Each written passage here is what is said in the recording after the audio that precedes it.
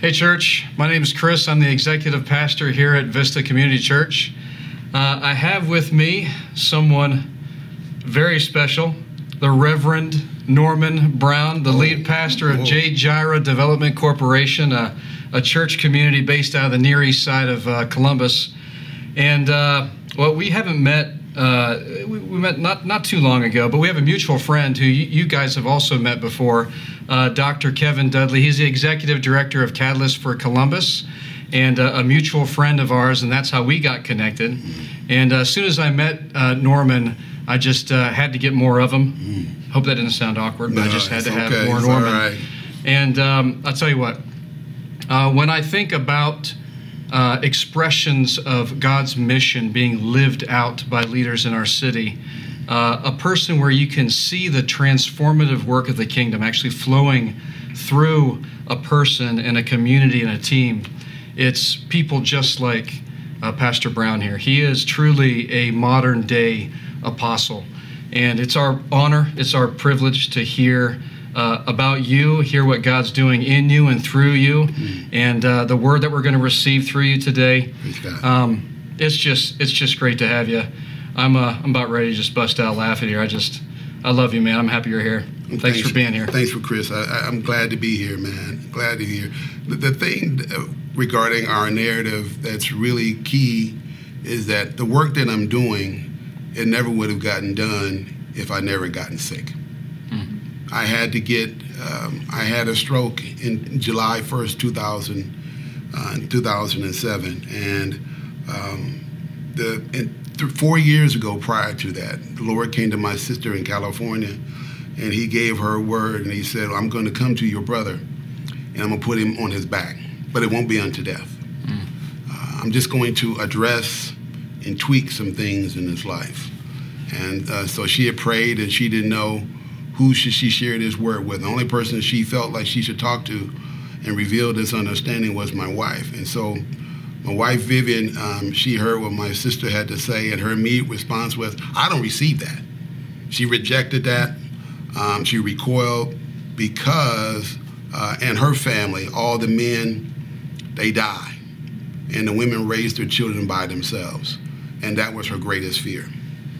That raising our daughter by herself because something had happened to her husband was her greatest traumatic experience. So hearing that kind of word was something that she just really could not embrace. So she did the thing that Mary did. She pondered in her heart for about 4 years until January of 2007. We're at church, and we have a very small ministry.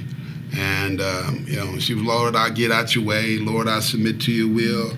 I hear what you have to say. And we're like, oh, we don't know. Oh, praise God, praise God. Sister Brown's getting a breakthrough. We didn't know that she was actually getting out the way until July 1st. I was at my best friend's church, and he wanted me to be his keynote speaker for their week of 50 years of the anniversary in Philly. And so I took my daughter with me, preached a powerful word of God, right? How we really elevate our words. And so that evening, my friend Rodney had put me in a hotel. He took my daughter with him. He said, I'm gonna let you rest, Norm.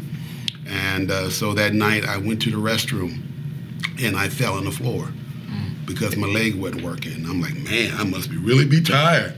Man, so I'll be fine. I'll be fine the next day. So Rodney came to come and get me, and I was no better. So he took me to a clinic, and then the clinic said, well, we don't want to diagnose you, but you need to go to emergency.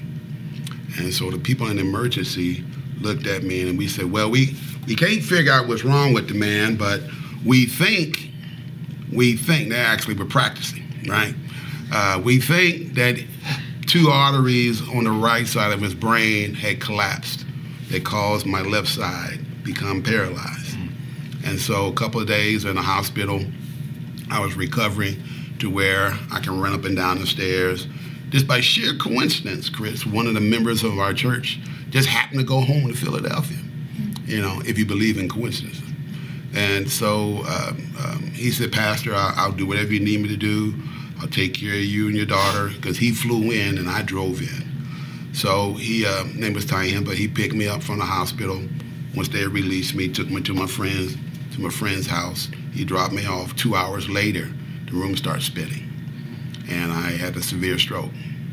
And so everyone decided that Friday morning I need to go back home to Columbus. And so that was the first time my daughter had seen me for that entire week. So she's freaking out. Daddy, why aren't you walking? Daddy, why are they carrying you to the hospital? Daddy, what's wrong with you? And so Diane drove me home.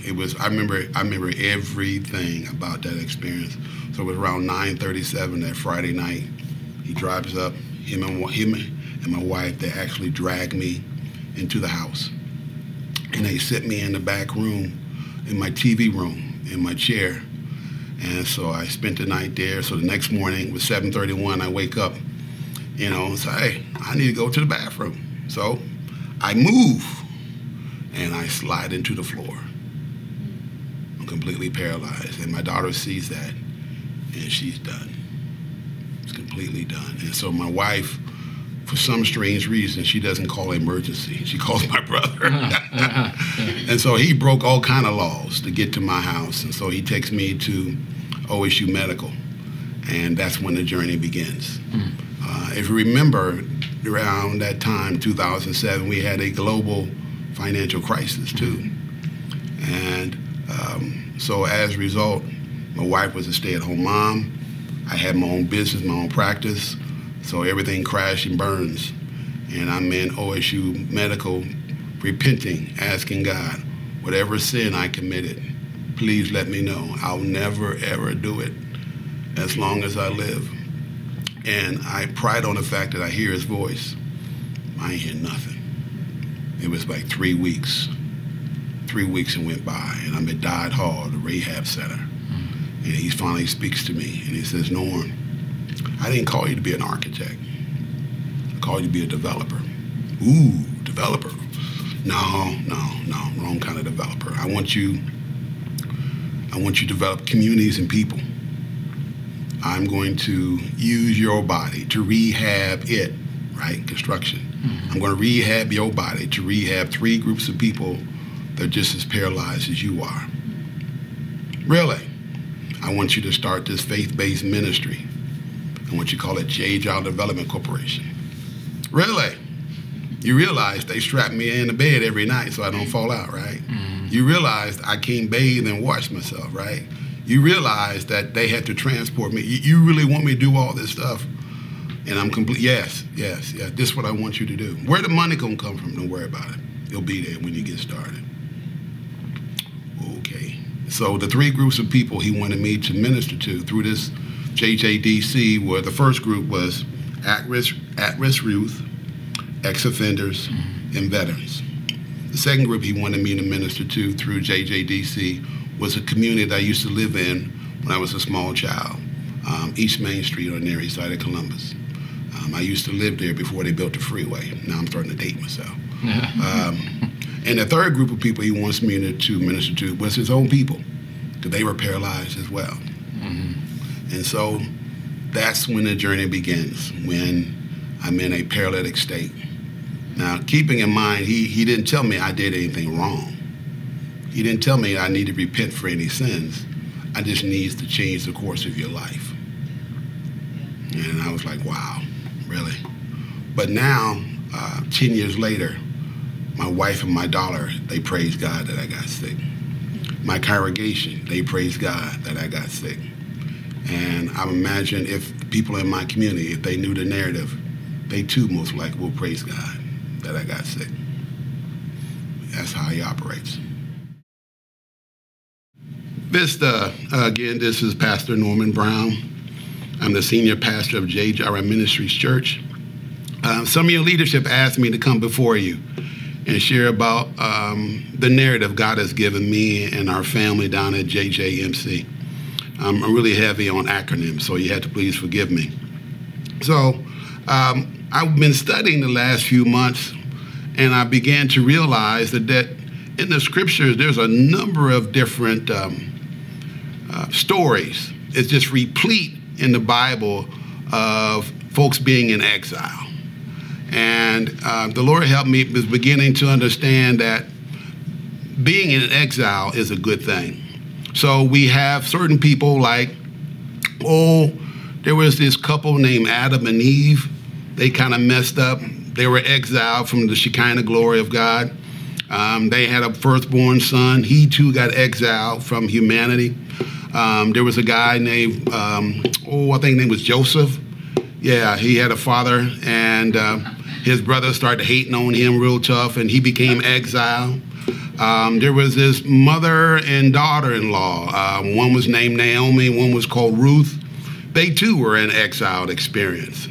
That's really handed in over the Old Testament. Have anybody been in exile in the New Testament? Well, this guy named Yeshua, better known as Jesus. Philippians 2 tells us that he had glory and how he was wrapped in glory, but he decided to put on slave clothes, and he left his domain to become exiled in a very hostile culture. Yeah. There was a guy named John who was exiled on an island called Patmos because they didn't know what to do with him. And so I want to talk to you about JJMC, that how God, when we started our church, we were in our living room. And the Lord, around 2009, began to tell me I need to express to our congregation that he was going to sow us as a seed in Main Street. For real? On Main Street, Lord? You couldn't done better in Main Street? Yeah, what about Upper Arlington or New Albany?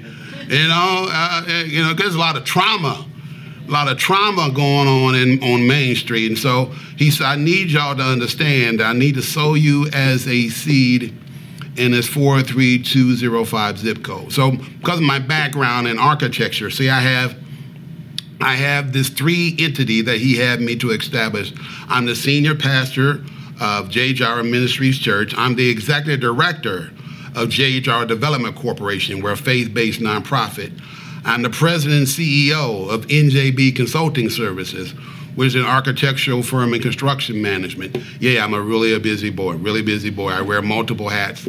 But the Lord helped me understand, according to Ecclesiastes, is that he wanted to use these three businesses to function as a 3-4 chord in this community that's been marginalized, in this community that we have been exiled to, because a 3-4 chord is not easily broken. And so I'm like, okay, Lord, that's really interesting. That's really fascinating. But why? What's the purpose? What's the plan? Because that's my nature. Design and plan and construct is what I do for a living. And he really was holding back on that. Just do what I tell you to do. So when I began to investigate the scriptures, I found out also in the Old Testament there was a group of people. The nation was called Israel. But because of their disobedience, they too were put in exile. And so as a result, the Lord had a letter that Jeremiah was supposed to write down for them to be read. So I would like to read this letter and talk to you about two things. I want to talk to you how that JJMC, these 3-4 core ministries, how they function in a land that's been marginalized, where they function in the place of exile, to the point where we're flourishing in exile. That's the narrative. How do you flourish when you're in exile? So I want to read a brief portion of this letter from Jeremiah, from the Lord, and it says, Jeremiah 29, verse 4 through 9, it says, this is what the Lord Almighty, the God of Israel, says to all those who have been carried exile from Jerusalem to Babylon. Build houses and settle down. Plant gardens. Eat what they produce. Marry and have sons and daughters. Find wives for your sons and give daughters in marriage so that they too have sons and daughters. Increase in number there. Do not decrease. Also seek the peace. The word peace is shalom, wholeness, wellness, completeness, and peace. And prosperity of the city to which I have carried you into exile. Yeah, come on. Pray to the Lord for it, because if it prospers, you too will prosper. Talking about flourishing. Verse 8, yes, this is what the Lord Almighty, God of Israel says. Do not let the prophets and the diviners among you deceive you. Do not listen to their dreams. You encourage them to have. They are prophesying lies in my name. I have not sent them, says the Lord. So, flourish. How do you flourish in exile? So you have three Hebrew boys, Shadrach, Meshach, and the bad Negro. They were exiled.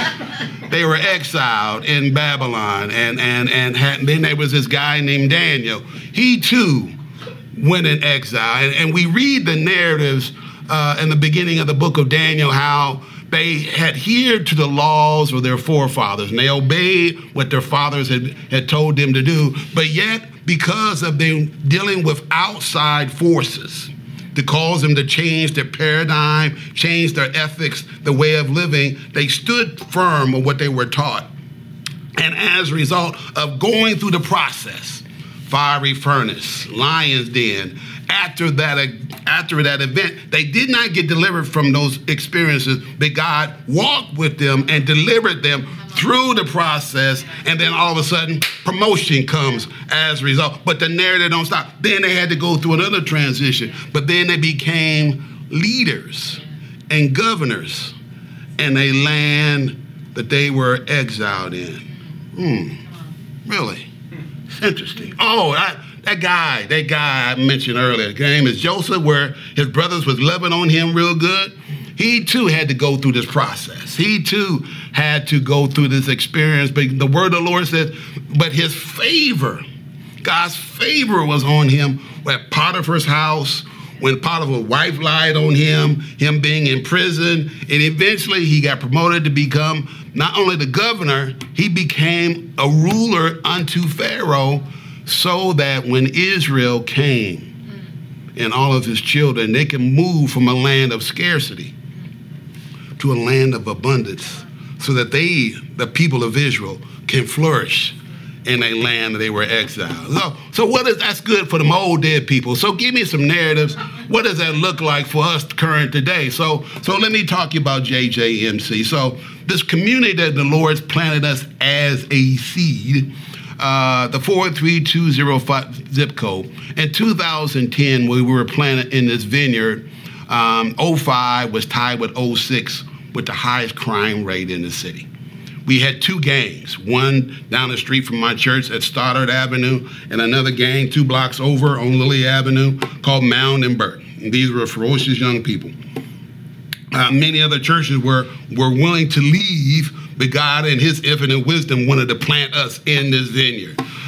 In 05 during 2010, the health department has shared with us that this zip code had the highest chronic disease in the Midwest. That's high blood pressure, diabetes, and heart disease. Wow. But it gets even better. So there's a school in this community where when Columbus Public Schools gets tested and graded by the state of Ohio, this particular school, all schools are supposed to have a maximum score of 100, but this particular school came in at 3.6. Whoa, okay, hold on. A maximum score of 100, but this local school that's serving this community came in at 3.6. 92% of the kids were going to school. No dropouts. The baby were going to school, but they weren't learning anything. In the neighborhood where we were planted as a seed, they had over 100 vacant abandoned properties. Over 100 vacant and abandoned properties. The median income was $16,389. $16,389. 33% of the people who lived in this community had a mother and a father in their household. Yeah. Real prosperous. Yeah. Glad you sent us to this land, Lord. Yeah. This is really such a blessing. Really a blessing. But he's helping us understand. Look at the narrative. Because there was his son who was draped in slave clothes. He was sown as a seed, right? Because the Bible refers him to being the incorruptible seed. And that how God was incarnated in him so that he can reveal himself to mankind. And the Lord said, I haven't changed my plan. So if you want to understand how the kingdom of God operates, Norman Brown, I need you to understand I need to sow this ministry, these 3 businesses, as a seed in the community that is hostile, that's marginalized. The irony is I used to live in this community where it was an African-American community. It was flourishing back in the early 1960s. Commerce was real prevalent there. My father was in our home. He used to take me to the barbershop, go a couple of blocks down. I remember so clearly. We go to Krispy Kreme after I got my wig busted. You know, there was car dealerships where I remember seeing the cars, and there was restaurants. But then in the infinite wisdom of our federal government, they decided to build infrastructures called I-70, I-71. And historically, we recognize that African-American communities, when these infrastructures get built, the property values in the communities begin to nosedive. But God had not forgiven this. He has not forgotten this community, because there's a prophetic word that was spoken in Isaiah, that those who are in darkness, they will see the light. So the initial seed in the name of Yeshua, there was a community called Nazareth. And if you look up Nazareth, the Nazareth was the projects. It was a low-income community where a bunch of Gentiles lived. Really? Really? You want to have the chosen child living in that margin? Yes. Because those who are in darkness, they will see the light. And so now, and also at around 2014, the Lord spoke to me and I said, I need you to walk out scripture. I need to send you as ambassadors of my kingdom to all the churches in this community. So when we worship at JJMC, we worship on Saturday evenings at 6 p.m. Not because we're so glorious and so high, deep in the word. It's because God said to do that. I wish we were that spiritual. Anyway, I digress. So we visited all the churches in this community, and we found out there were 28 churches. 28 churches in a community that's 8 blocks long and 3 blocks. 8 blocks long and 3 blocks wide. That's a lot of churches. It's a lot of churches. So the mission was you go visit them and have a conversation. What can we do together to bring the rule and reign of God to our community? And no one want to go out and play. I said, Father, you knew that was going to happen. He said, don't worry about it. Just do what I tell you to do. I've given you assignment. I need you to get this done. So we began to go work in this community. The first thing that I did was that I began to build relationship. Now that's hard for me because I'm a loner. I'm an introvert. Now, a lot of people today don't believe that is true, but I'm telling you the God's honest truth. I'm a very shy, and best I play well in the corner by myself. But for some reason, the Lord has given me this initiative to engage lives of people. That's why I'm here talking to y'all. So what we did was we began to engage. We began to incarnate. Oh, that's a nice religious term. We began to incarnate ourselves, but our partnership was not with the religious community. It was a guy who owned property. He owned an apartment complex, and he was an imam. Now, if you don't know what an imam is like a pastor of the mosque temple. A mosque temple worshiper with a Christian pastor coming together for the building of the kingdom of God. Really? Can it be so? Believe me, because he has become one of my dearest and closest friends. So what we did was we established a civic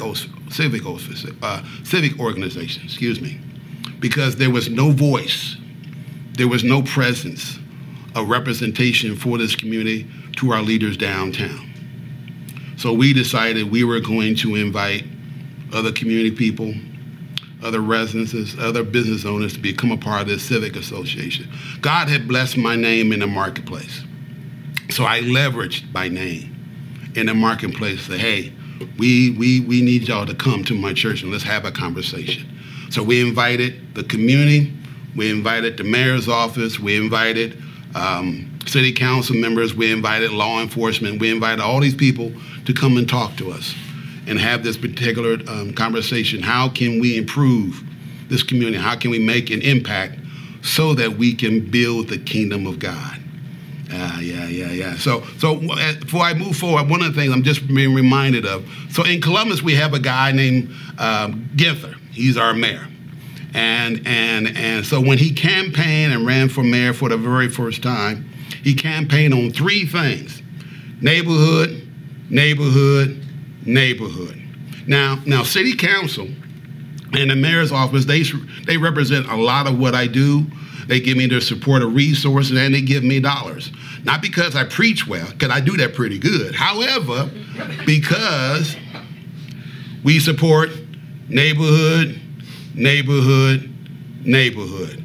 And so since we are great supporters of the neighborhood, then that government has a propensity of supporting a kingdom government so that the rule and reign of God can show up in a marginalized, hostile environment.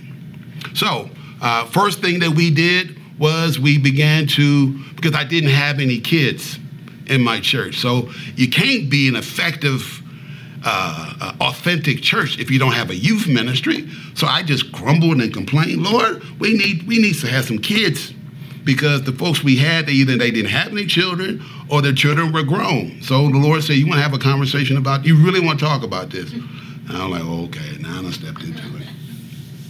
He said, right down the street, 3 blocks down, there's that school that you found statistics on. Because in my kingdom, we adopt people. So why don't you adopt this school and bring all the resources that I put in your hands and in this ministry, and I want you to distribute them.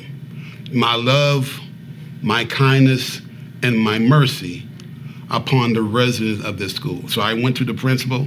I said, this is who I am. How can we be a help? How can we help you? And so his immediate response was, well, we need tutors for our kids because the teachers won't stay after school and tutor the kids. I paused on that. That was a Selah moment for me. The teachers won't stay after school and tutor the kids? Really? All right. Well, I reached out to Rosedale Bible College, brought them in to our school. They were helping the kids. Principal, what else can I do for you? Check that one off. What else can I do for you? He said, well, I don't know. Well, okay. So how about people need food? People always need food. How about we set up a food pantry inside your school? Remember now, this is a hostile culture, a marginalized community where we got 2 gangs, poor health and wellness, poor education, poor poverty everywhere. And for the Lord says, start as a seed, so adopt these kids, because the Son of God says, don't suffer the little ones to come before me. So we said to the principal, how about we put a food pantry inside your school? So I like Flintstones. So when Pebbles and Bam Bam come, right, Betty and Wilma, they can come and say, hey, you know any place where we can get any food? And the teacher would say, oh, yes, we got a church. They put up a food pantry in here where you can get you some fresh, you can get you some canned goods. And so the requirement was, in order to get the canned goods, you had to fill out this paperwork. And then the school would let me know. So, Mrs. Rubble, I understand that you came and got some canned goods from the school. I'm Pastor Norman Brown. We try to help you from that standpoint. What else do you need? And what we found out was that babies were sleeping on the floor. Babies are sleeping on the floor. Maybe that's a contributing factor why they're not doing so well in school. So God had blessed my name in the marketplace. So I leveraged my name. So I called all kind of folk. Hey, I got kids sleeping on the floor. You got any beds? You got any houses? They got furniture. And next thing you know, Pastor Brown, they were calling me up. I got stuff. We're stockpiling stuff in warehouses. So that's how I began to engage the community. and I got to know them, and they began to know me. And we kept doing a number of different things. We partnered with Middle Ohio Food Bank. We partnered with a graduate of The Ohio State University. We had the School of Regional Planning. They developed a complete master plan for the redevelopment of this community. We began to engage businesses and Mark Camo Hospital and other folks because they had a passion to do things. So if you got a passion and a gift to do something, can you do that within the context of this community? And folks would say, sure we can. So then people began to come. And then the narratives began to change, where the gangs seemed to disappear. 05 is no longer the highest crime rate in the city. Health and wellness and diet and nutrition. Folks are being fed fresh produce. Actually, we have gardens, all the property we own, where we're growing stuff, and we're teaching the kids how to grow their own fresh produce, and so that they can go home and teach their own parents. We have a number of different types of things that we're doing in this hostile environment because we're still exilers in a strange land.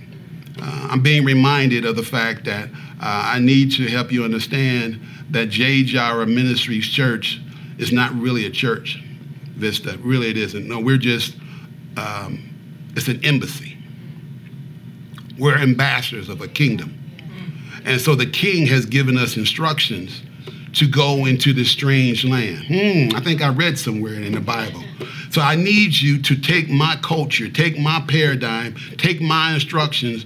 I think the king said that I have power over death, hell, and the grave. That because I rule, I need you to go teach.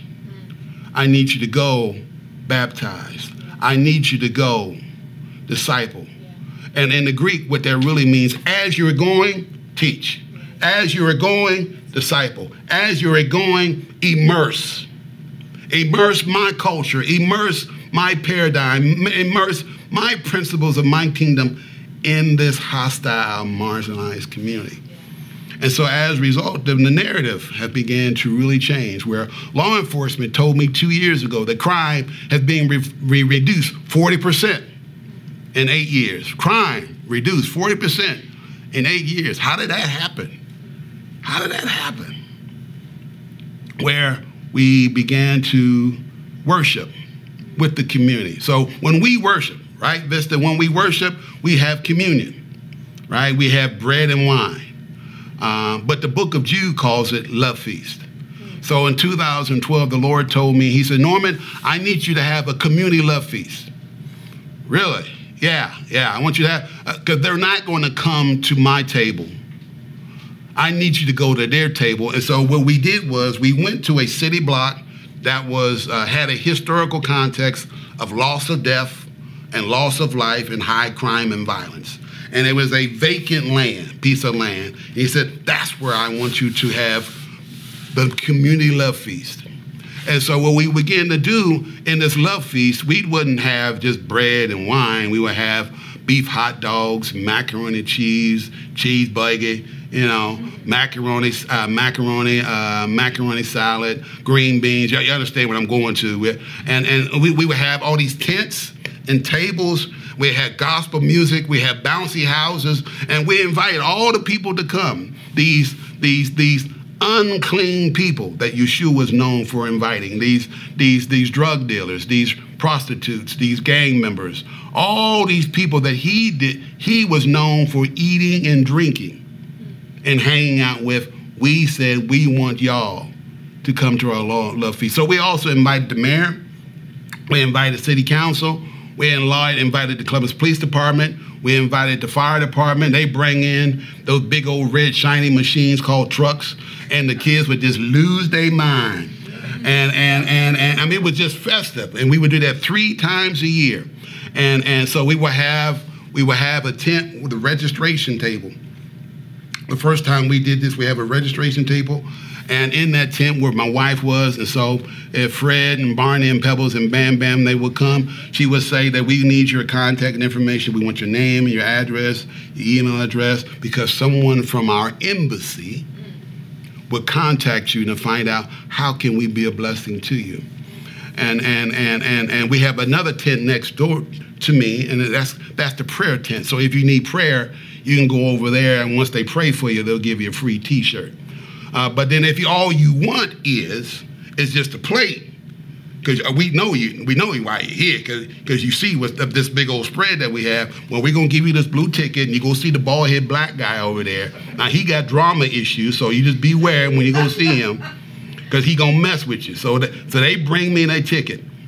And last year, it really blessed me, saints, because someone had given me 100 backpacks for school for the kids, and they didn't know where to find any kids. And I said, oh, I know to find some kids.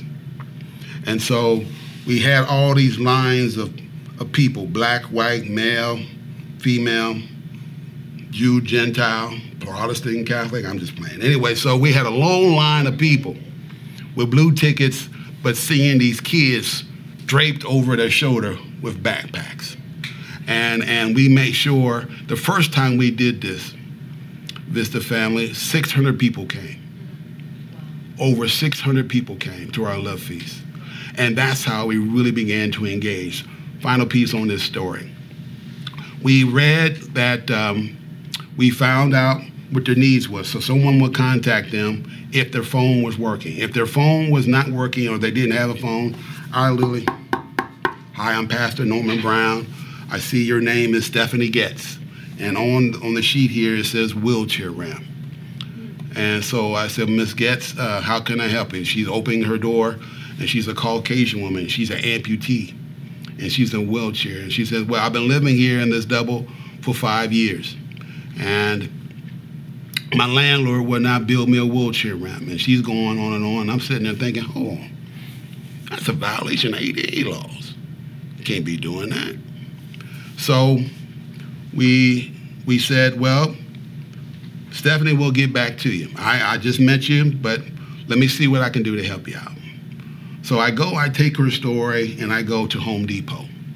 And I write it in the form of a proposal. And Home Depot response was, Pastor Brown, we're going to give you $5,000 worth of gift cards.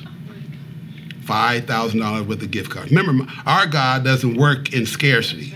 Our God works in abundance.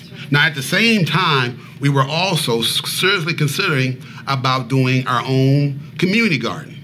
So since we got $5,000 worth of gift cards, most likely we'll try to buy lumber for the wheelchair ramp, and we'll buy lumber for our community garden. But we needed someone to build it, and I got a phone call from a guy from Galena, Ohio. Now, Galena, Ohio is way north of where I live, okay?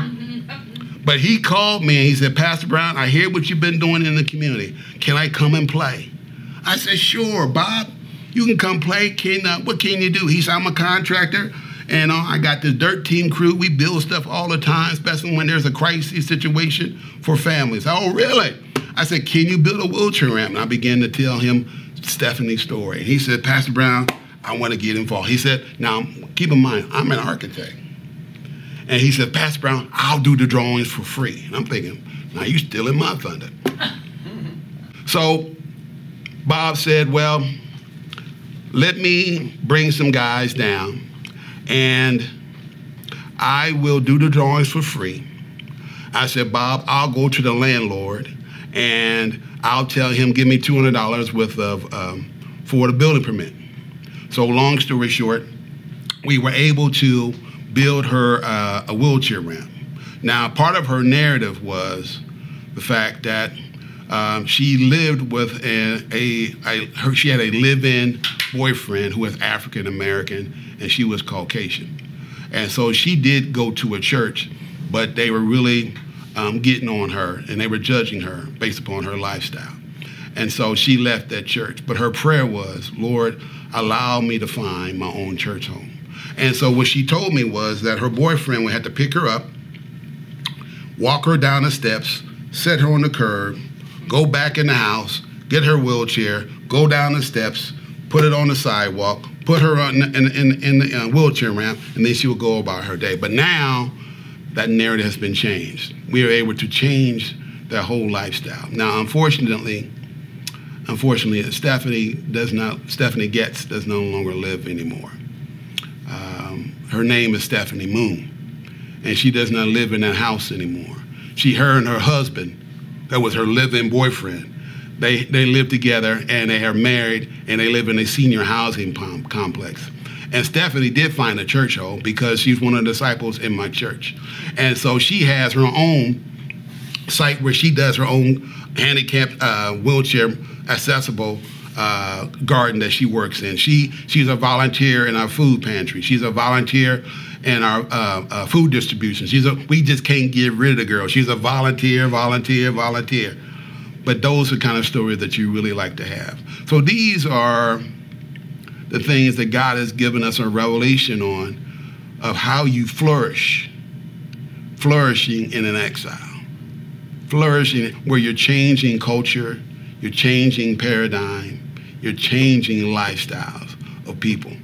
And so one of the reasons why I'm here is I want to invite Vista to come play with us as well. So the ideal is that whatever your passion is, whatever ministry that you have, you need to understand, Vista, because the scripture tells us in Ephesians chapter number 2, when you receive Jesus Christ and your Lord and Savior, Philippians 3:20 says that you became a citizen of heaven. So as you have dual citizenship.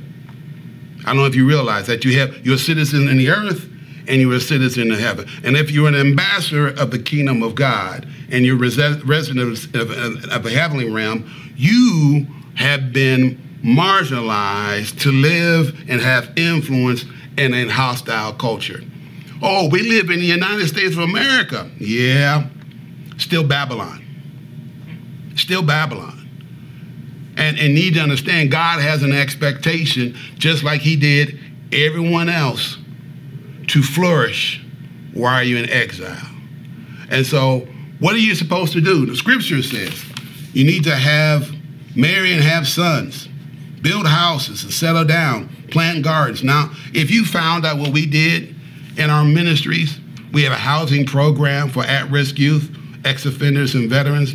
Every property we deal with has a community garden, and everyone knows belongs to me because we got roses all around it. That's my thumbprint. We have settled down not to just marry and have family there, but we engage the entire community. We know people's children, their grandchildren. We've settled down. We have roots there in this community. Scripture says, and we also are supposed to increase, not decrease. We're to seek the peace of our community, but also shalom for our city. And we pray for our community. We pray because the Bible tells us is when the righteous reign is when the city is blessed. So in this hostile, marginalized community, God's presence is there, and they're being blessed because he has set up an embassy in that sphere. God has placed you, Vista, in a particular domain where his requirements is that I need you to flourish. Flourish. Flourish is not based upon the prosperity gospel when everyone's supposed to have cars and money and houses and you're doing all this naming and claiming and blabbing and grabbing stuff. No. That's not pure theology.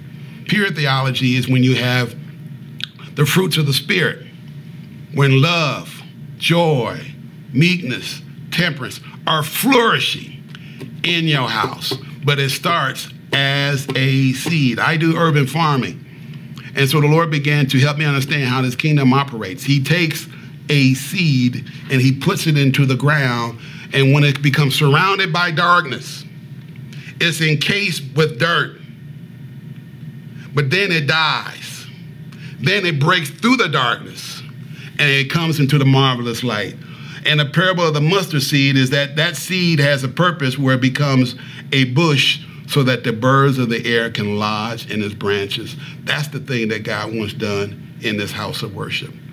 One of the things the Lord told me to speak to for those who have gray head is to remind you of the narrative of a woman that was in exile. Her name was Naomi. Because she was exiled, her husband and her boys were killed. And as a result, she became bitter. And she did not want Naomi to come along with her. Actually, she told both of her daughter-in-laws, go on back where you came from and don't bother me and leave me alone. But Ruth decided to walk with her. And so we know the narrative because the narrative was only 4 chapters long, right? So Naomi, she became better at the end. And the Bible tells us that at this old age, God had renewed her youth when she didn't bear the child, but she began to flourish in her body where she can bring life and bring milk to her grandson. Now, I'm telling you, that's a supernatural work right there, where God can call you go from bitter to better, and you function like the multi-breasted one, and you provide milk and wholeness and wellness and peace to a next generation. That narrative is important because that son became the grandfather to a guy named David. So what is it God wants to impregnate with you? What is the incorruptible seed that he wants to put inside of you? What is the thing that you become like Mary, where you're carrying this child and you're swelling up with all the stuff that's going on? We can't come together as a community. We can't do the things that we used to do. Our culture and our environment has been all turned upside down. And so thereby we got to transition from a place called Nazareth but go to a place called Bethlehem. But Bethlehem is the place of promise. Bethlehem is a place of birthing. He's transitioning you. I don't care if you're gray head or not. God is changing you, transitioning you, where you're carrying the sperma, the seed, so something can get birthed through this ministry. Whatever you've been doing, it's been good. But the Bible keeps telling me that which is the good, the acceptable, and the perfect will of God. There's something more that he wants to get done in this house of worship. There's more that he wants to do. He wants to reveal himself like Joseph revealed himself to his family. There's more that God wants to do through you, for you, and to you, so that the rule and reign of God can be birthed in this place of worship. I pray for you that God will so do a work in your life that you become a community of Christ followers, that when God uses you, that people will not see you. They'll see the great one, the great I am, that God has birthed something through your life for his glory in Christ's name. Thank you for your time. I pray God's blessing upon you. Amen.